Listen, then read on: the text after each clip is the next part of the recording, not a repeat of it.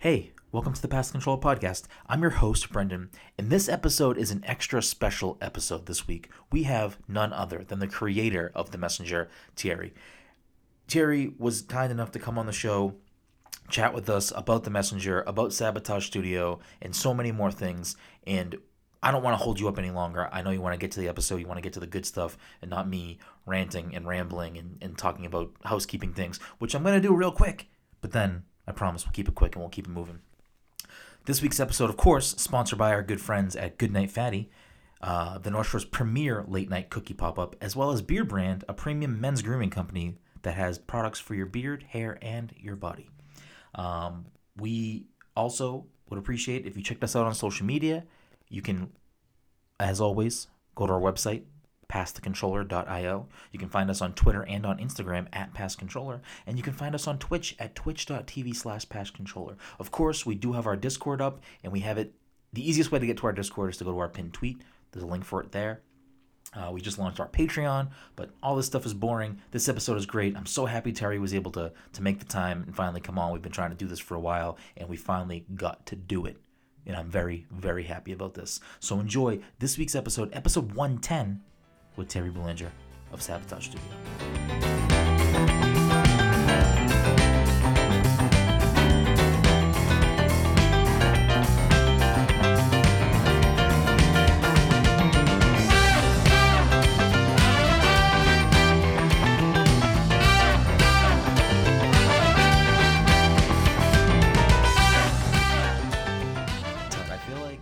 Listeners are going to be very confused this week when it's me and you alone on I know, episode. right? Not only that, but we have a guest today, so it's just a lot of changes in one episode. We've never done one episode alone, me and you, right? No, definitely not. It's kind of weird since we started this thing. Yeah, right. It's very odd. Go figure. I had a baby.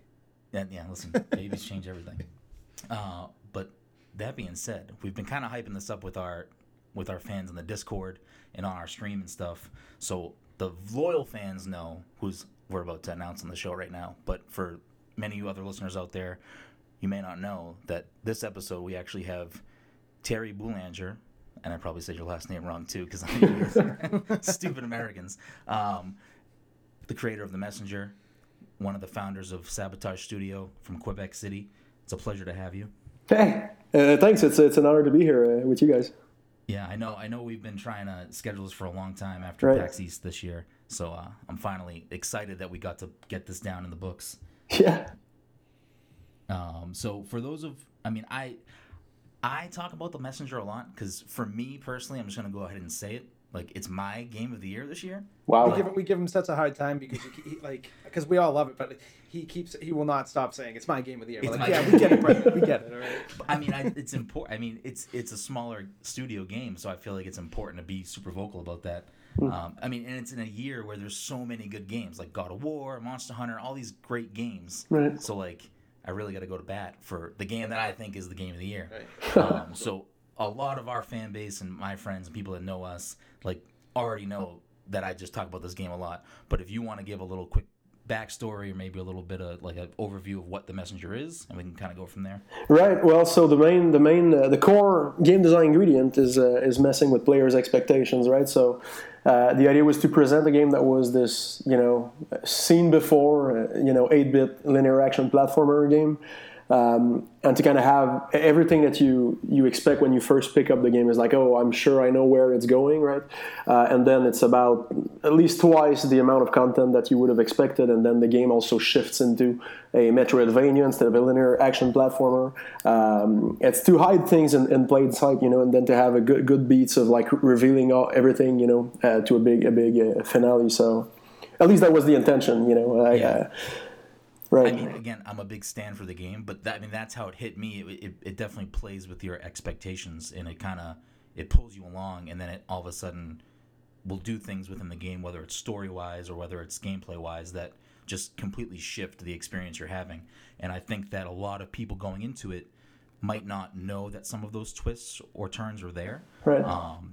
So it's definitely that was one of the best things for me, was that the game definitely acts one way, then goes another way, and it's you don't expect that from when the game. I guess I'll give my backstory of this game for me.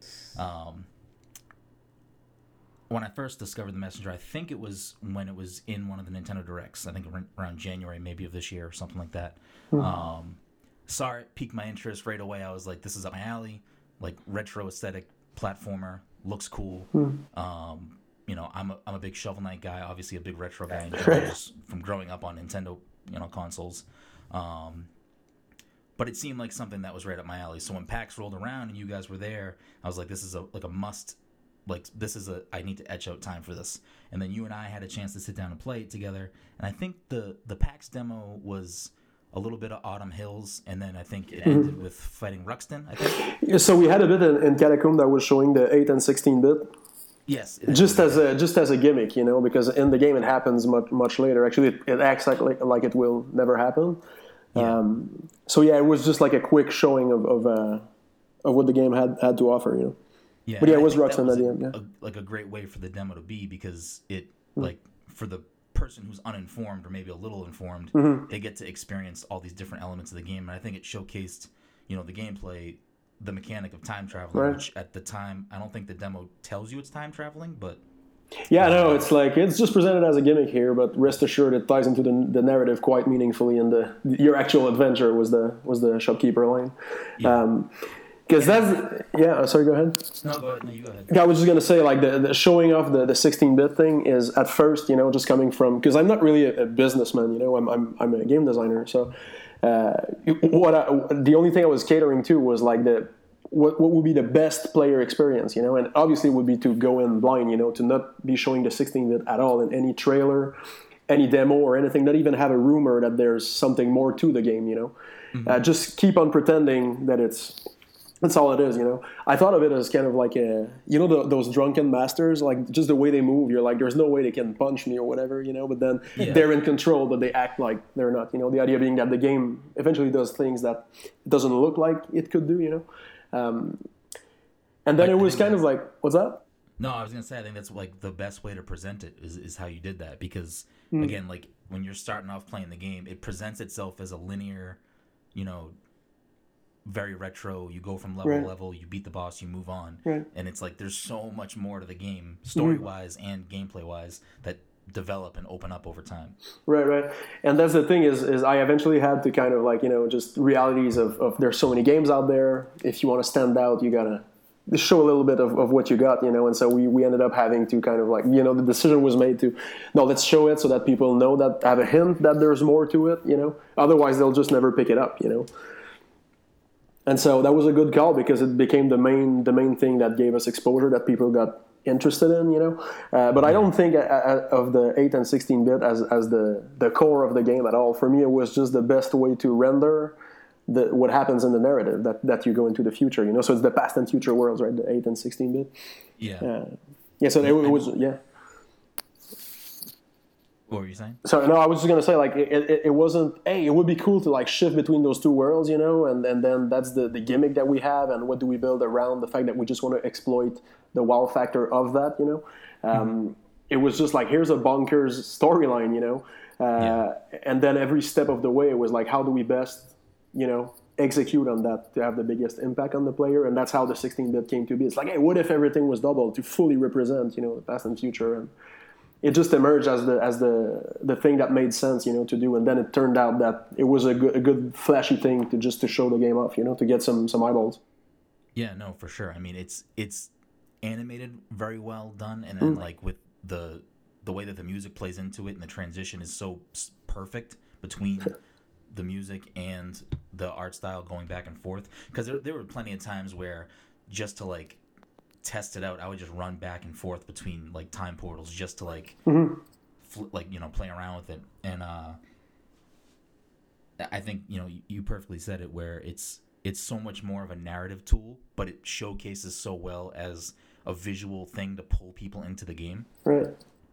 But yeah, I mean, when you and I had a chance to sit down at PAX, what I was getting to before was basically, I was already very excited about this game. I got my hands on it. It played phenomenally. I couldn't wait to play more of it. And then you were like, well, you know, if you want, you know, I can spoil some things. We can go kind of ahead into what the demo isn't. And we went to like further parts of the game, and you showed me like some of your favorite parts of the world and stuff. Right. And it was like, it sunk its teeth into me, and I was like, oh my god, I Yeah, you need didn't this stop game. talking about it. I really didn't. Like when we left your booth, like for the rest of the day, I was like, guys, this is like I don't need, like, this is the game. Like I don't need to see anything else. Right. We're good. Like this is it. Well, Like, it made me feel the way Shovel Knight made me feel the first time I played Shovel Knight, and I feel like that's a big deal because wow. like Shovel Knight for me is like one of the greatest games to come out in the past 10 years. For And sure, I put this yeah. right next to it. Wow. Okay. Well. Okay. Well, thank you. I mean, I don't know that we're Shovel Knight level, but I'm certainly after this happy game, that you like it. But yeah.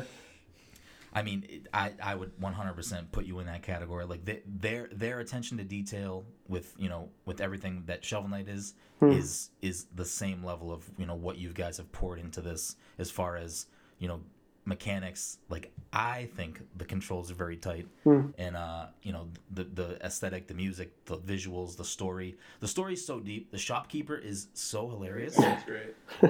Like. Easily one of my favorite parts of the game is Quarble's great too, but the shopkeeper is like I would like go into every like point just to make sure I like if he has something to say. The nice hat thing. The nice hat killed me. Oh my god. Oh yeah. The hat emerged as a fan favorite. It's funny because that one it wasn't even in there, but just from showing the game. So PAX East was the first time when we had the 16-bit playable in a build for people to look at, and everyone said, "Whoa, the hat is so cool!" Like 2 out of 3 people would. It's the first thing they would say, when they saw the 16-bit. Oh, the hat is so cool. So I'm like, the shopkeeper is so much about being in the player's head, right, and being ahead of what you think and whatnot, or at least that's the attempt. So that it was like the hat will just come naturally for so many people that will just acknowledge that in their writing, and then then the hat joke came to be. I mean, the shopkeeper's great. I mean, I love Quarble as a character, but then I also love him as like a MacGuffin for the plot, where it's like, this is a video game, but we're gonna use him as the excuse as to why if you die, you don't actually die. So it's just like a funny little like jab at, hey, this is a game, but also yeah, it's just like. Or for the boss and the mid-level boss, which I don't really want to talk about because I spent way too many hours trying to get past that. The first time you get to the tower. First time you get to the tower, Okay. yeah. I would get so frustrated. I play my Switch a lot, like at night too, so I'm usually a couple beers deep, and I think like I almost like threw my Switch several times. But then when I finally beat it, it was like the greatest feeling ever. Yeah. I was like, finally. Well, that's how I felt. So I 100%ed the game. Like I got all the seals, yeah. Power seals. Yeah. The hardest one for me was probably I forget which level it's when you get to whatever level the Bat Monarch is. Mm-hmm. It's like one of the first seals in that world where it's right off to the right and you have to like dodge all of the spinning. Oh yeah.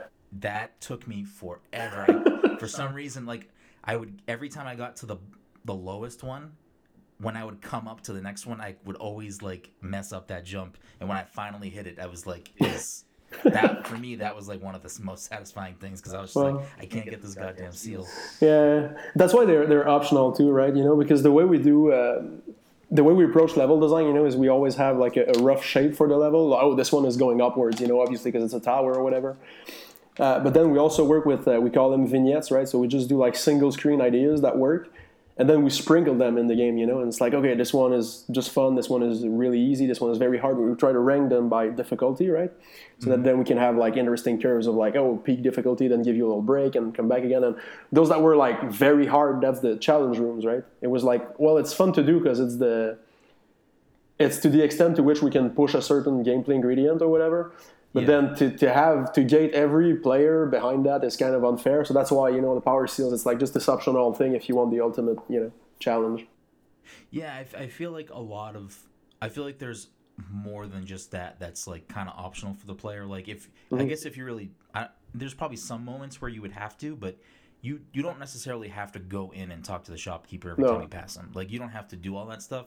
So if somebody wanted just a more vanilla platforming experience, they could skip a lot of the narrative stuff, which is just another option for the player if you're looking for something a little bit more just focused on the gameplay itself and not so much the narrative, which I implore anybody who is either playing this game or interested in this game, you need to 100% talk to the shopkeeper. hands down some of the best writing in gaming this year, and maybe in the last few years. Like, fantastic stuff. I enjoyed it a lot. But basically, after we met at PAX and after we had the chance and you showed me some more stuff of the game, there was part of me that was like, oh man, I wonder if like because you had told me some of the twists that happened further in the game and how time traveling was the reason for the graphic swap, and I was like, I wonder if if that will take away some of my enjoyment for the game later. And I was like, even though I knew that, there was still some other narrative twists that still got me by surprise. And I was like, this is such like cool. It's not like the deepest narrative I've ever played in my life, but it is a very deep narrative for what this is. And it took me completely by surprise, even knowing some of the stuff that you and I had already talked about. And then, I mean, the 6 months or so after PAX waiting for the game to finally come out, Jen actually from Papa Jen was able to send me a code early, so I got to play it a little bit early. But I was so nervous installing the game. I was like, is this gonna live up to my I built it up in my brain as this game that I couldn't wait for, and I'm like, is it gonna live up to that hype? And it for me, I don't want to speak for everyone because Todd's looking at me already. Wait, I'm not looking. It shattered my already high expectations. Job well done. I cannot praise this game. Well, you enough. can even see that the Nintendo IGN group we're in on Facebook. When anyone says, "What game do I need to buy for Switch?" It's literally everyone saying Messenger, Dead Cells, Messenger. Yeah. It's literally that's all people say. Yeah, it's like Messenger and Dead Cells. Yeah, it's pretty much if anyone asks for recommendations, those are the two that always pop up. Mm-hmm. And then someone's like, "I don't know if I should get the Messenger," and everyone's like, "Dude, what's wrong with you?" You know. Wow. Yeah, so it's this situation where again with the spoilers and all of that, I'm glad that you still got a good experience out of it, even though I probably told you a lot, right? From at PAX, I remember what I showed you, and it's you did warn me. You said you said I'm gonna say some stuff. I'm like, no, go for it. Right. I want to know. Right. But that's the thing is it's based on surprises, right? And so that's why just to come back to the controls that you mentioned earlier, right? The main thing that we worked on was the controls, just that for moment to moment that it would feel good to be controlling the character, Mm-hmm. Because if you want to have replay value, the game can't only rely on the story beats being surprising, because once you have if you still replay it, there has to be something else there for you, So yeah, I'm glad, even though you knew about you had a few spoilers that it was still good for you, because I kind of had that doubt as well, to be honest. It's like, hey, I'm doing these shows and it's just a quick pitch, so it's kind of easy to make people think the whole thing will be great. You can just give that impression fairly easily in just 5 minutes, but once the reviews started coming out, it was a big relief that it's it actually it wasn't all a lie, it actually was just giving the right impression. So I was gonna say too, how was it? It must have been amazing just seeing those first couple of reviews come out and just seeing everyone praise it and thank God, yes, Mm-hmm.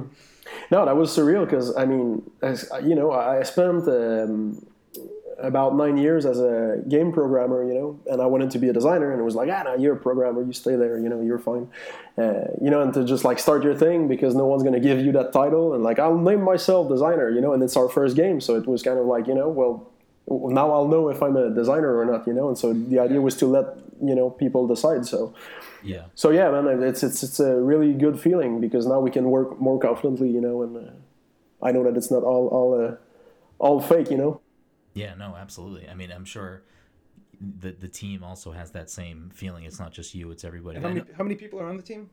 So it's 10 people, including one's not an employee. Our composer Eric, Rainbow Dragon Eyes, he's a full-time musician, so he's touring and whatnot, and composing for us is a thing he does as freelance. It's not full-time for him. Mm-hmm. So yeah, it's 10 of us. So we have one programmer, 2 character artists, 1 level artist, 1 tester, 1 level designer, 1 producer. Then I do game design, writing, and direction. So yeah, it's been quite the adventure, and everyone is really happy, obviously to see what happens. So now we're just we all gathered up. We're all back in the saddle now, and we'll have some cool stuff to announce soon. Oh, nice. That's crazy. So you mentioned Rainbow Dragon Eyes. Yeah. The soundtrack is also like another, like, for me, this game hits all the beats. It's gameplay phenomenal. Story, it's there. Aesthetically, immaculate. Then the music comes in, and like for me, I'm a big chiptune guy. I grew up on Nintendo, so I grew up on, you know, all this retro music, you know, these legendary melodies, all this stuff. And I feel like the deeper we go into, you know, video games being around for, you know, 30 plus years at this point or whatever, 20, you know, 30-ish years, memorable music, I feel like personally, because I'm a little bit of an audiophile, isn't as prolific as it was before. And I think that some of that is like plays with your nostalgia. Like obviously if you grew up on something, you're going to have a little bit more fondness. I'm not saying that stuff isn't still amazing or great, but you know, you're going to have a little bit of rose tinted glasses when you're looking back at stuff. Right. But like I'll drive around in my car like bumping the soundtrack because like it is that good. And I feel like when a game can, like when I hear certain songs, when the game can make me feel the game, like when the music can make me feel the game or can make me remember parts of levels and stuff, I feel like that is like just as important as the game being good. Right. So I wanted to compliment the music, but how did you get to work with Rainbow Dragon Eyes for this? Well, yeah, so we're in Quebec, in Canada, on the East Coast, and he's a technical death metal drummer from Denver. And so he was doing, so Rainbow Dragon Eyes is a chiptune, black metal chiptune project. So he growls over Game Boy music, basically. And, you know, just as a, you know, you work as a developer, so you're constantly, you know, into the whole VGM, you know, covers and whatnot and everything that, like, close to it, you know. And so he was touching a bit on the Nintendo Core vibe, if you will. And so I just started listening to his stuff while working, you know, and I was rambling to Sylvain, who's our programmer now. We've been working together for 10 years now. And I was like, hey, dude, you know, we should make this ninja game. I'll quit my job and Rainbow Dragon Eyes will make the music. It was kind of like part of my, you know, thing that we'll obviously never do, dream scenario, you know. Yeah. But I would ramble about that, you know. And then, so, you know, we had a prototype going, you know, that we were working on evenings and weekends. And so as he was touring North America, he came to our city. And Sylvain was like, hey, he'll be playing drums at this, like, pirate music band called the Dread Crew of Oddwood. And it's like, all right, let's go to the show, and I'll try to talk to him when he gets off stage. And so it just happened like that. I basically went up to him, you know, obviously watched his show, and then he got off stage. He was by the merch table, and I went like, hey, I'm a big fan of Rainbow Dragon Eyes. He gave me a double high five, and then I gave him like a very terrible pitch, you know. That was in 2015, I think. I'm like, hey, look, I've been a programmer for like 8 years now, and I want to be a designer now. And so we were making this like retro thing. It's like a ninja, but it's like there's surprises, but it's like chiptune and, you know, terrible English, everything. Kind of starstruck, you know. And he just cut me off. He said, yes, I'll make your music, you know. And yeah, and then we just had, you know, just a conversation about this idea of just lighting a beacon in life, you know. He's like, well, like part of what I do is that so other people come close to me if it's relevant to their interests, you know. You know, so of course he does music because he likes music, but you also put out there something that's compelling to people you who would get along with you, you know. And so it was like, hey, this guy sounds like he'd do some chiptune, you know. Do you think so that's exactly what happened. He planned on the game being as big of a deal as it became being when you pitched that idea to him, or was he just absolutely like taking back at where it?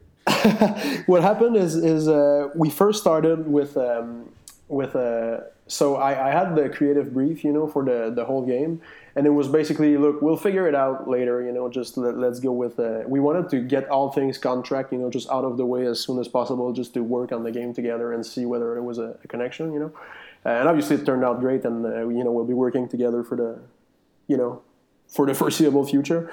But and so at first I think it was 15 levels, and then it became like, all right, team. So this is like the small thing we could do, because at first, so the initial vision, and it was only for budget reasons, was that the game. I don't want to give too many spoilers, but the game would end after you.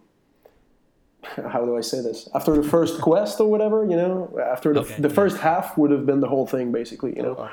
and then the second half could have been, either DLC or second coming or whatever. And then at some point I just told the team like, all right, so here's the deal, blah blah, but the full thing would be this, and they said, yeah, we want to do that instead, and so we planned accordingly. But the thing that came along later though was the 16-bit. So it was like, hey, that thing where you time travel wasn't a part of the original Dreamscope. No, it wasn't. Well, I mean, it's part of the things that I didn't think we could do, and then eventually, tentatively, it's like, would it be feasible? Maybe. And then that's what happens is that I work with people who are so passionate that they're just like, yeah, dude, we're doing that for sure, And so then we find a way to make it work. That does that? Is that the first? If there is another game that does that, like it's not on my radar. I don't think I've ever seen one. I mean, so people mention, Giana Sisters and Evoland, things like that. But I think this, and I love both these games, but I think the really real time shifting, like they're really seamless. I don't know. It feels unique to us. Maybe it's out there, but I haven't really seen that because. Definitely haven't. Yeah, with the shapes too, that, if just your leg is outside the portal, only your leg is 8-bit and the whole thing. So that's what we did. We built something where the whole world is constantly rendered in both renditions, and then we can overlay that with shapes, so that there's no real transition more than, it switches from one camera to the other, if you will, Interesting. So it's already there. Yeah. Was that like a nightmare to code, or? Well, that would be a question for Sylvain, but I mean, from working with him every day for years now, I can tell you that he never, for some reason, like somehow he never got in a dead end, where he was like, I thought that would work, but now everything is broken or whatever. It just went really smoothly, and it's kind of like, again, that's why it was a big cherry pick, everyone that works at Sabotage, it's all people we've worked together before, and I know how it can work because I don't want to have a control approach, I'd rather unleash people. Mm-hmm. And so it was just like, just make this as dynamic and seamless as possible. And he was like, what do you think about that? And it's like, yeah, that's pretty cool, man. How we have the fireflies with the circles, that in real time we can have, shapes in the world. It's like, yeah, so he went pretty far with it. I don't know that of any, the main thing is that the level design change is reaffected a little bit between the two worlds, so sometimes some collisions are there that wouldn't be there. So there were a few, not necessarily headaches, but a few use cases to figure out, like, oh, what if someone's stuck in a collision because you transition as they're falling through a thing or whatever, Yeah. There was a little bit of that, but other than that, no, it's, it's like both music tracks are playing and they crossfade, things like that. It's like I didn't notice any snags at all. It works seamlessly for me. Right. So one of the things that like really kind of pisses me off a little bit, not about the game, just about when especially leading up to the game coming out, right. Whenever I would see another media outlet, like the headline be something along the lines of, the Messenger is, current day Ninja Gaiden. Mm-hmm. Clearly, you're a big Ninja Gaiden guy. Clearly, that's a big inspiration for the game. But for sure. For me, I don't have I don't really have any. I don't know if you do, Todd, but I have no ties, no nostalgia for Ninja Gaiden. I played a bunch of Ninja Gaiden, but it wasn't something that Yeah. I played compared to the other stuff, like the Marios. Exactly. It's for me, I didn't have a nostalgia tie. I didn't have a big deep fondness for it. So whenever I would see this stuff, I'm like, oh man, I want to change this narrative so bad because I don't want people who don't like or care for or have a nostalgia for Ninja Gaiden to see that and then just instantly say, well, that's not a game right for me. Enough, yeah. Because I don't have that feeling. But this is the game for me. Because I do feel like it is a collage of so many odes to retro, but just modern game design. Right. Besides Ninja Gaiden, is there? I guess is the NES your favorite console of all time? Probably, but it's hard to pick a favorite. But yeah, the NES is definitely a big one. Is Ninja Gaiden 2 your favorite game of all time? Or Super NES? My favorite game of all time is Chrono Trigger. Okay, that's an amazing game too. So but Ninja Gaiden 2 is definitely in the top 5, but it's I have a hard time ranking them, but I know my top 5, but Chrono Trigger is the only one that's definitely has a rank, and it's number 1. Okay. But again, to touch on what you said earlier with nostalgia and whatnot, it's maybe it's also just the timing as to when I came across that game, like even just the way I discovered it, is also part of why it's so big for me, but it's still, I think it's for me, the best RPG was made 25 years ago, so which is kind of a weird way to look at it, because I still look forward to new games coming out and I play them, and I try not to play the comparing game, because you're always disappointed. But I think the main thing we miss, and that's what we try to capture with The Messenger, is that the main thing we miss is being 9 years old. It's not necessarily stiff controls and repetitive music and things like that. And so how do we iron out the things that didn't really age well while still keeping the things that work, because they'll kick into that feeling that you're looking for, for sure. So so that was the intention for sure. But yeah, Ninja Gaiden 2 was the big one for me. 1 I didn't really like because you couldn't free climb, and 3 was, I don't know, I just didn't feel it so much. But 2 was just right on the spot for me. For sure, awesome. So you said there was a significant story to how Ninja Gaiden 2 came into your life. Is that what you said? Oh, yeah. Well, I don't know that I said that, but there is a significant story to how Ninja Gaiden 2 came into my life. Okay. Well, then, yeah, I guess. I thought that's what you said. I thought you said I'm happy to touch on that, but no, what I meant, it was for Chrono Trigger, that part of why I think it's number 1, maybe it also has to do with how I discovered the game, and it's not necessarily that objectively the game, Yeah. Right. Oh, no, but Ninja Gaiden 2, man, was a magical day, too, because my grandfather showed up to my place with a paper bag full of NES games. Just totally randomly, not my birthday, nothing going on. My mom didn't know he was coming over, He's a 2-hour drive from our place. It's unheard of for him to just show up at the door without my grandma. And he's just like, hey, this is for you. I'm like, what? My mom's like, you can't keep that. Do you know where, did he have, and so there was no reason. It was unprompted. He just showed up. Well, so I've since done the research because it's too late to ask him. So there are numbers on the. So my Ninja Gaiden 2, I still have it. There's a sticker, number 58, on that cartridge. And then my uncle thinks that a friend of his had a video rental place, and so he had, and maybe he closed or whatever, and he was like, hey, my grandson will dig all these games, so he probably bought the bundle or whatever. That's the theory, but I can't confirm it. But so what happened was my mom was like, you can't keep all of that, so you can only keep 6 games, And so I had the most magical afternoon of going through these games. I had the maybe pile, the for sure pile, and the no pile, and I guess I was maybe 7. And in the maybe pile was because the games I thought were scary, and I thought Ninja Gaiden 2 was pretty scary. You had the demons and all of that. The music was kind of gloomy or whatever. Yeah. And also had the Castlevania 3, and I ended up picking Ninja Gaiden 2 instead of Castlevania 3. And it's a funny thing at the office. Sometimes we say maybe we'd be making a different game, if I had picked the other one, which is good because Castlevania has been redone already, But yeah.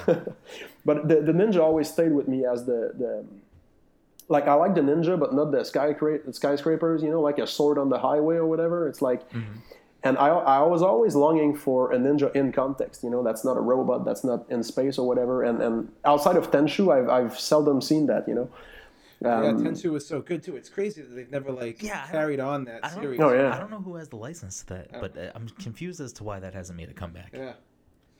Yeah, they should totally make another one, yeah. The closest thing we're getting is that new, from the developers who made... it's the new samurai game that it's very hard. It's like Dark Souls. Which looks amazing. But... Oh, Ghosts of Tsushima or yes. From Sucker Punch, yeah. Oh, that's what it is. Oh, I didn't realize the infamous developer. It looks fantastic.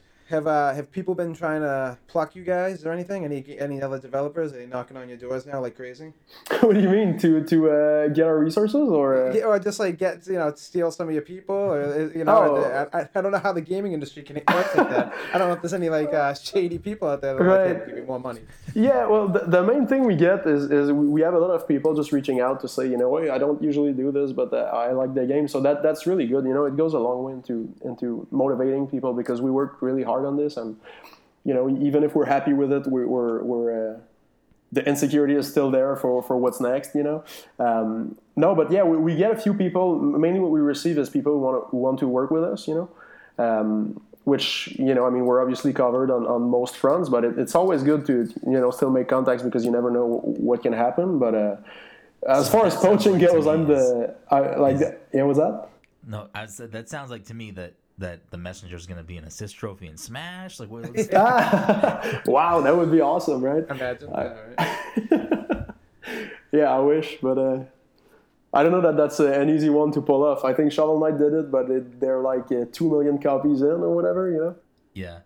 So when we had Yacht Club on the show before, that was one of the things that just came up because we're all big Smash guys over here, right. So we were like, what would be the dream, like crossover for you guys, like whatever, and Smash came up as a thing, and like it was just funny, like we just whatever talked about it and then kind of pushed it off, and then the direct that came out where Shovel Knight got announced as an assist trophy, wow. I sent one of the message. I'm like, you guys knew this whole time? And they were just laughing. I'm like, nice. Well, yeah, I mean, there's not a thing that's that big that I know of at the moment, but yeah, I don't think you'd tell us anyways. Yeah. Well, I admit that I could. I'm not going to sit here and be like trying to get leaks off of you, whatever. Right. Is it coming to Xbox? Are there plans? And if you can't talk about, obviously, no pressure, but are there plans to bring it outside of Steam and Switch? Yeah, I mean, so the answer, and that's all I can say for now is that, I mean, we obviously want to get the game in the hands of anyone who will play it, but it's more of a question of, what makes sense, which priorities make sense. We're a small team, only one programmer, and so doing just a port means that there's a bunch of other things we're not doing, and that we have a few artists with nothing to do because they need a programmer to support integrating their work or whatever, Sure. So we're trying to figure this out, maybe adding a coder or whatever. So there's a few things on the table right now. The main thing we want to do is also support the game. So we have a patch that came out yesterday on Steam. And it's just fixing a few issues. Some people were seeing frame rate drops that was caused by the engine. We now got an updated version that fixes a memory leak. A few things like that. A lot of people are asking for the ability to remap controls. So we're just at the moment, that's where we're at. Just getting some feedback. To work on a patch for sometime this year that will address a few quality of life items. Mm-hmm. Just to make it kind of like, okay, this is how it maybe should have been if we had more feedback before releasing it. And then we'll see what next. So what I can say is the next for you to tell us something, like seriously, don't. If you no, it's cool. No, I'm happy to say it. So we'll the next exciting thing, let's say, which is not just like, hey, we fixed this bus or whatever. So the next exciting thing will be announced before the end of this year. Nice. I have a feeling I know where it might be getting announced then. Okay. The kind of funny game showcase. I don't know. That's where we're out of bounds, but we'll announce before the end of the year. We should have something to say at least. That's exciting. I'm very excited, and that's great. Cool. So clearly, again, I don't want to give away anything, especially because a lot of people listening probably either aren't finished or haven't played the game yet. The game ends with. He's like, I don't want to give it away. The end of the game. It ends in a way that there's potential for another game or something in this world to exist after. Is that something you'd ever want to do in the future? I mean, so you're again. I don't want to, like. I'm not trying to say like it's her Messenger 2. I'm just saying like, would you ever want to continue? The question is whether I would want to, like, creatively. The answer is yes, of course. Yeah. There's more where that came from. I'm very close to that little world because I built it really slowly in my mind. Since I was 8 years old. I've always wanted to make it, and eventually became a developer, and eventually, so I'm very attached to it, and yeah, there's definitely more where that came from, where that came from for ideas and whatnot. As to when that will make sense or if we're ready, maybe we need a creative break or not, or whatever, we're still figuring a few things out. But I mean, yeah, if people are excited about it, we'll, I mean, I want to revisit that world for sure. Yeah, I mean, that's the part of the reason why I asked is I know when we spoke at PAX that you had said this is your baby, this is the thing you always wanted to make. Right. And when I've we've had other guests on the show before, or when I've talked to other developers at trade shows and stuff, sometimes the feedback I get from them is, like, this is the thing I wanted to make or whatever, but maybe they wanted to also explore other genres or stuff like that. So I didn't know if that was kind of where the question was based. I'm not trying to I'm not trying to catch you off guard and be like, I don't know. give me scoops. I'm happy to share. No, so well to that thing with the genres, that's definitely a big one for me as well. In that there's really 3 games I've always wanted to make, and this was one of the 3, and it's the one that made the most sense as a startup business because it was technically simpler. We could get started with a smaller team, and things like that.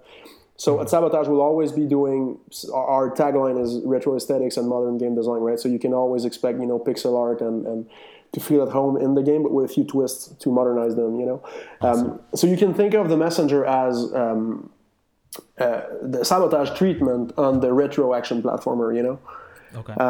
And so if something is called the Messenger, it's a bonkers storyline with humor, and just really based on the tight controls and surprises. So that's the Messenger,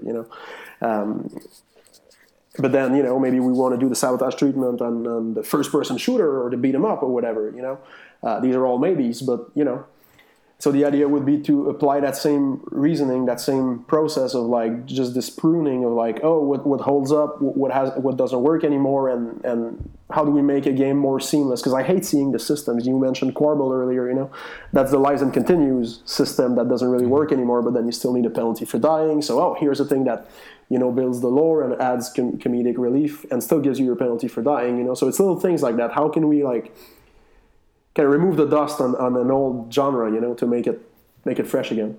Yeah, I mean, again, because a lot of times, going back to arcade, NES, Super Nintendo days, Sega Genesis, the difficulty was spiked in order so that you wouldn't complete the game quick enough. Right. So that's a lot of the times where some of those mechanics even existed. So to build a reason for there to be like a difficulty meter within the game, like.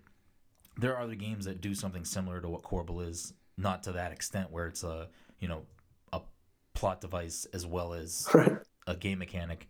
But I feel like those are some of the most creative ways to take something that is a game, like something that is inherently like a video game, trope, and turn it into something else and modernize it or mask it in some way. So what I'm getting is that you're going to be making the spiritual successor to Chrono Trigger. I was just going to say the exact same. I was literally going to say the same thing. I was waiting. I was like... I mean, yeah, that would be... I don't think Chrono Trigger can be...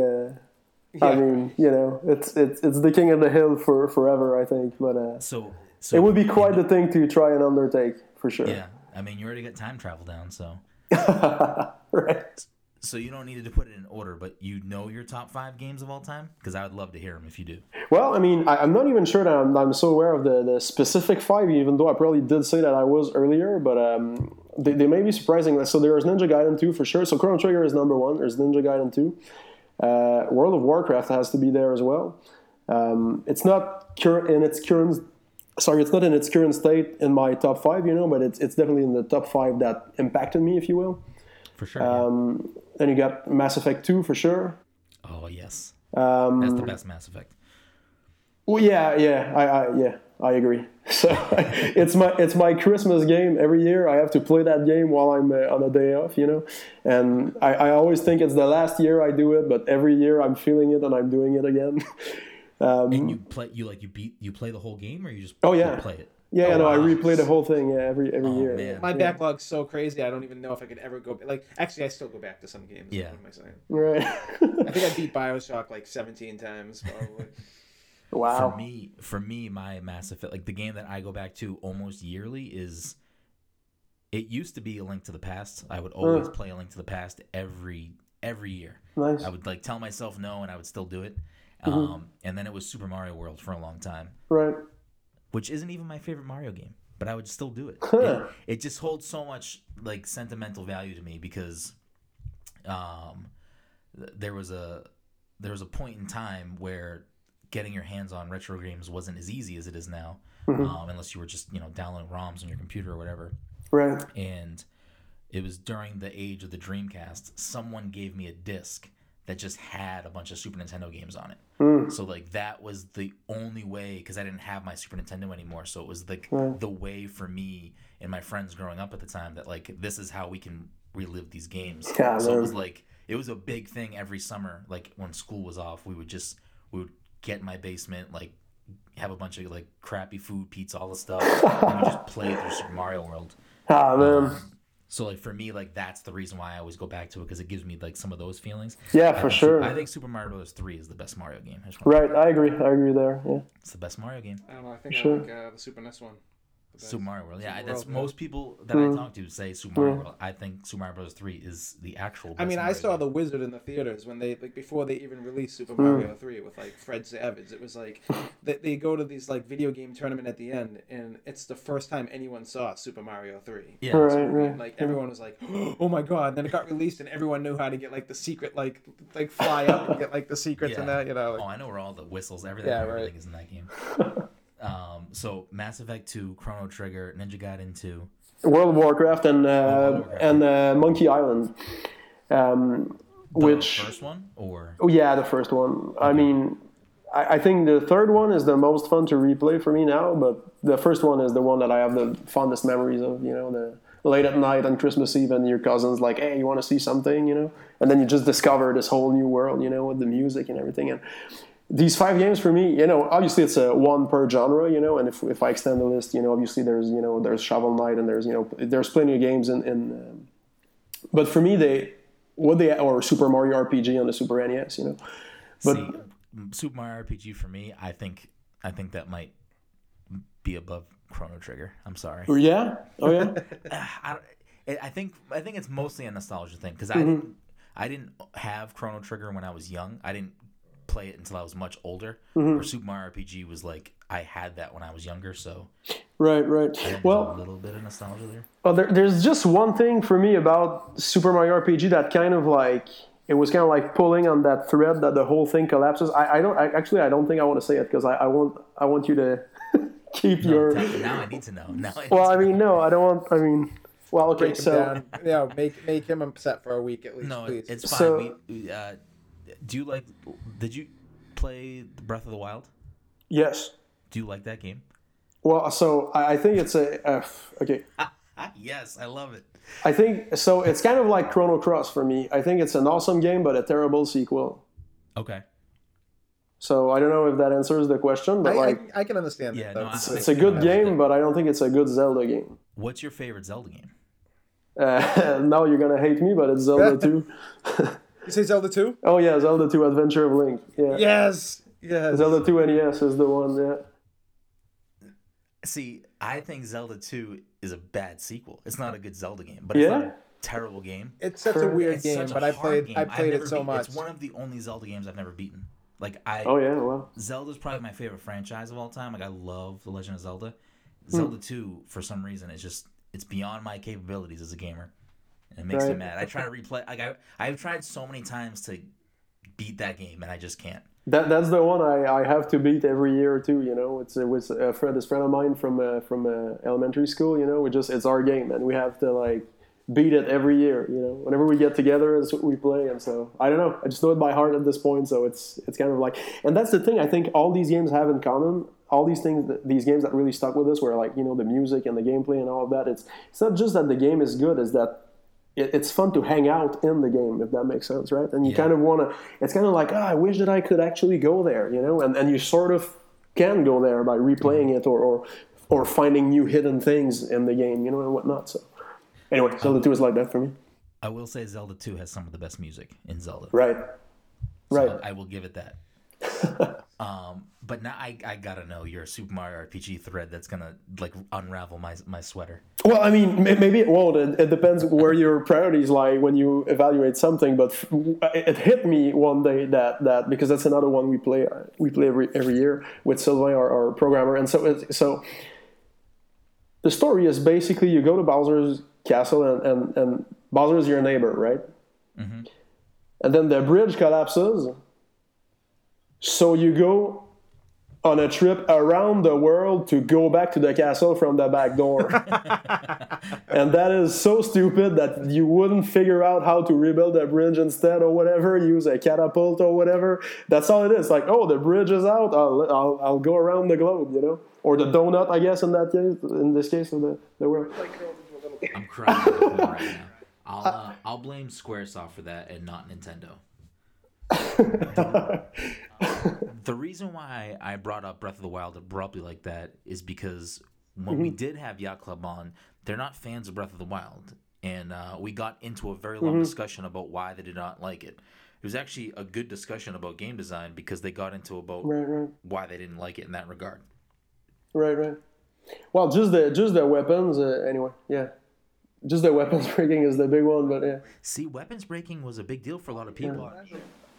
Really? I love the game. Well, like me and Brendan would talk about this all the time too. How we'd both be. I dumped like 100 hours into that game in like the first like month. I want to say, not even. And like every time we talked, we were doing completely different things. We hadn't even been to certain areas. He was doing one. It was like we were playing different games basically. See, that was one of the best parts about the game for me because it was like a single player game with zero online elements. It was like we were playing an online game together just because of how much we communicated about it. My biggest gripe with the game was I played 100 hours so far. I think I have 100 hours on Switch, and all I know is I've only done one Divine Beast. I'm not inclined to go running to do those Divine Beasts. I just want to explore this world because, like, I was kind of a little disappointed with the lack of dungeons and bosses, and the Divine Beast almost became like it was almost like you're doing the same thing over and over again. Right. But yeah, no, the game is great. But I always like to. That's like wow. We always want to know what other people think. See, for me, I don't remember finding something really meaningful. Again, I think it's a good game, but for me, it wasn't like wow, this game, you know. And it felt to me a bit like, remember White Knight Chronicles? Like I felt like I was playing an offline MMO or whatever, you know. Like it was meant to be. Like it's funny you touch on multiplayer because I felt like it was meant to be a community thing. Yeah, no. But then you're just alone, and it's like. And for somehow that felt empty for me, but no, the world I can totally see that. I definitely see that. I think I was just so excited to be like scaling any mountain I wanted to, and just like, oh, what's this over here? Oh, what's this over here? You know, yeah, I think there's like a weird line. There's like some people that I talk to say the world feels empty and it feels huge and unpopulated. For me, it felt so alive. Like I barely ever used the fast travel mechanics. I barely ever rode my horse. I almost just walked and climbed everywhere just because I loved getting lost in that world. That's probably why I have 100 hours. Yeah. Well, part of it for me was I held off on completing the game, like the main story, for so long because I didn't want to stop playing it. Like I had a feeling that once the main quest was over, I would not probably go back to do everything. Right. So I wanted to continue to live in that world. Huh. Interesting. See, because for me, I what I did was rush the main quest because I was like, there's so much stuff around, but it didn't feel to me like a Skyrim or whatever that I can actually make a decision or impact the world. Really, I'm always just a tourist, you know. Yeah. So all I did was just rush the main quest. And didn't really care. So, you know, maybe if I stopped a little bit more, smelled the flowers, maybe I would have gotten into it. But I was kind of like trying to make it Twilight Princess or Ocarina of Time, you know. I was hoping it would be that, and I tried to make it that, you know. So maybe I destroyed my own experience. Yeah. I mean, regardless, the game, I think, did very well. So Oh, for sure. It really matters what any of us think. Yeah. One of the last things I wanted to touch on is clearly you must be still playing World of Warcraft. Is there any other modern games you play or anything else this year you've been enjoying? The main thing, so right now I'm on Hollow Knight. Oh, so because I totally skipped that one unintentionally. I was always like, when I have time, I did the same thing. Mm-hmm. Oh yeah. So now I'm getting into it and really getting into it, and I'm like, wow, I'm so jealous. So yeah, that's pretty much the one. So I do play a bit of WoW, but now it's really casual. You know, I used to do the hardcore raiding, you know, back in the days, but now I play, you know, maybe 5 hours a week. Right now I'm playing the latest Assassin's Creed. I heard it's awesome. I can't wait to play it. It is, yeah. It's It's more RPG-ish now, though, like with Origins, too. Like, I like that about it, too. And they have a good, like, they call it, I think, the exploration mode or whatever. You get to choose, like, do you want us to pin on the map everything, or you want to explore a little bit more? And I went with the one that said this is how it's meant to be played. It's kind of a new take on how they send you places in an open world setting, you know? Oh, cool. It's a small thing, but it's just instead of like pinning it directly, they'll be like, oh, it's west of this town somewhere in the woods, you know? And so when you're in the vicinity, you know, you're like, oh, it must be that. And so there's kind of like that aspect to it that I'm really getting into more. And also dialogue has options, you know, which I didn't think I would care for, but it's actually good and impactful. So yeah, it's very surprising because you think you know what Assassin's Creed is, right? And you're like, they attempted this, but they probably didn't really pull it off. But then it's like, wow, no, they really did, and it's really great. Yeah. So, For me, it's like we're getting into that like slog of the winter where it's like there's so many games out, so many more games coming out, and I have to be like, my backlog is already always just terrible, and like thinking about what I'm gonna be sinking my time into. Plus, at least for Todd and I, we're big Overwatch guys. So like that is like a guaranteed amount of time a week where like it doesn't matter what new games are coming out because we're still gonna sink like time into Overwatch. And I mean, Red Dead Redemption 2 is coming out. And that's Soul Calibur. I'm one of those people that's gonna buy that game. Wow. I love Soul Calibur, but Smash is coming out in December. It's too much. It's gonna take my time. Something always gets buried every year. There's always something. You gotta. Well, I would say like normally I'd be like more developers need to put games out, you know, in January in the summer, but now everyone's doing that too. So like this year started off with Dragon Ball FighterZ Monster Hunter in January. You know what I mean? Like that's and it just kept going from there. Celeste I think was in January too. Yeah. It's just a crazy year for sure. You guys got a big day tomorrow. You got your wacky tobacco day. Starts tomorrow, doesn't it, out in Canada? What's that? You mean the weed legalization? Yeah, the weed. Oh yeah, that's tomorrow for sure. Yeah, right. Yeah. Well, it's been decriminalized for a long time already, you know. So it's kind of like the same way here, already like that. Pushing stuff back. Right. But yeah, it's official now. You can actually go to the place and get it legal, you know, which a lot of people will do just because they can, I guess. Yeah. Right. Exactly. Yeah. I don't partake in the devil's lettuce. So you guys enjoy yourself. But I mean, we're getting to that time. I don't want to keep you too late. I really do appreciate you taking the time to come on. I know you guys are busy, you know, going to all these other shows and promoting the thing, and I'm sure doing some patches and stuff like that. So I really do want to thank you again for taking the time to come out and be on the show. Yeah, well, thanks for having me. I mean, it's always a pleasure to discuss our passions, you know. So for sure. It was good. It was fun. Yeah. If there's anything you want to plug, obviously, for those of you listening, the Messenger is available on Nintendo Switch, on Steam. I think it's $19.99 in the US, and then, you know, wherever if you're not in the US, adjust that to your price. But in my opinion, I mean, obviously, I'm saying it's Game of the Year, but I think regardless, if you own a Switch, like it is a must buy. Like this is a game that if you like platforming, if you like Metroidvanias, if you like Ninja Gaiden, if you like good platforming games, like this is a game for you. Like you need to go to a friend's house and try it if you're you know, unsure. But come to my house. You know what? Put the address out there. But it's a game that I think everyone should play. In a game that is in a year that's full of amazing games, The Messenger is 100% a game that if you have a Switch, if you have a Steam account, like this is a game you must own. But if there's anything else you want to plug, personal or Sabotage or whatever. Well, the main thing is we have a Discord up now. We're still catching up to make emojis and whatnot for everyone, emotes. But if people want to come and say hi, I mean, we're there. You know, we're working most of the time, but we still grab a few questions, and we're happy to see, you know, that people are excited about the game. We have a few moderators now, so if you want to join in on the fun, we're getting some memes going and all of that. It's looks like it will be good fun. Nice. Is there a specific link, or is it easier if they go to your Twitter or something? It'll be easier through Twitter. I'm not sure on the. I mean, it's just called the Messenger, but and so we're on Facebook, Sabotage QC, and we're on Twitter as well at Sabotage QC. So if you want to follow us, there's also at Messenger Game. So the info is there. We posted about it like today or yesterday. Awesome. Like I said, Terry, it was fantastic to have you. This is a big deal for me personally. I don't want to fan out too much, but this is like, I like. Oh, he's been waiting. One of the things that I like choose to do with Pass Controller is that I really do love passionate people doing passionate things, and oddly enough, not to say that AAA studios don't have passionate people working there and pursuing their dreams. Indie studios are in a different type of category because for a lot of people in these studios, it's like we have to pour everything into this because it's make or break. If it doesn't succeed, we're not a business after this. Yeah.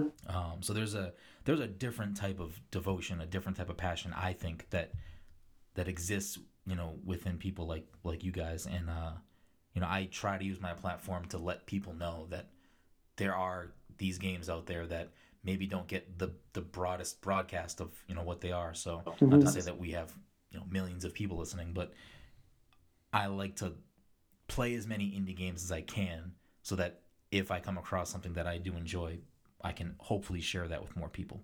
Right. Well, I mean, and thank you very much, because you touch on a lot of real stuff there. And, I think of gaming as just a celebration, and we each, whether you're a dev or a gamer or journalist or whatever, or organizing events or whatever, it's kind of like everyone has that same passion and they find their own way that they can contribute, to that celebration that keeps on going. And so, so I appreciate you doing your part.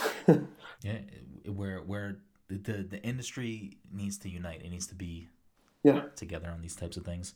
But yeah, as always, you can find us on the internet at passthecontroller.io, on Twitter and on Instagram at passcontroller, and on Twitch at twitch.tv/passcontroller. And again, thank you, Terry, for coming on here.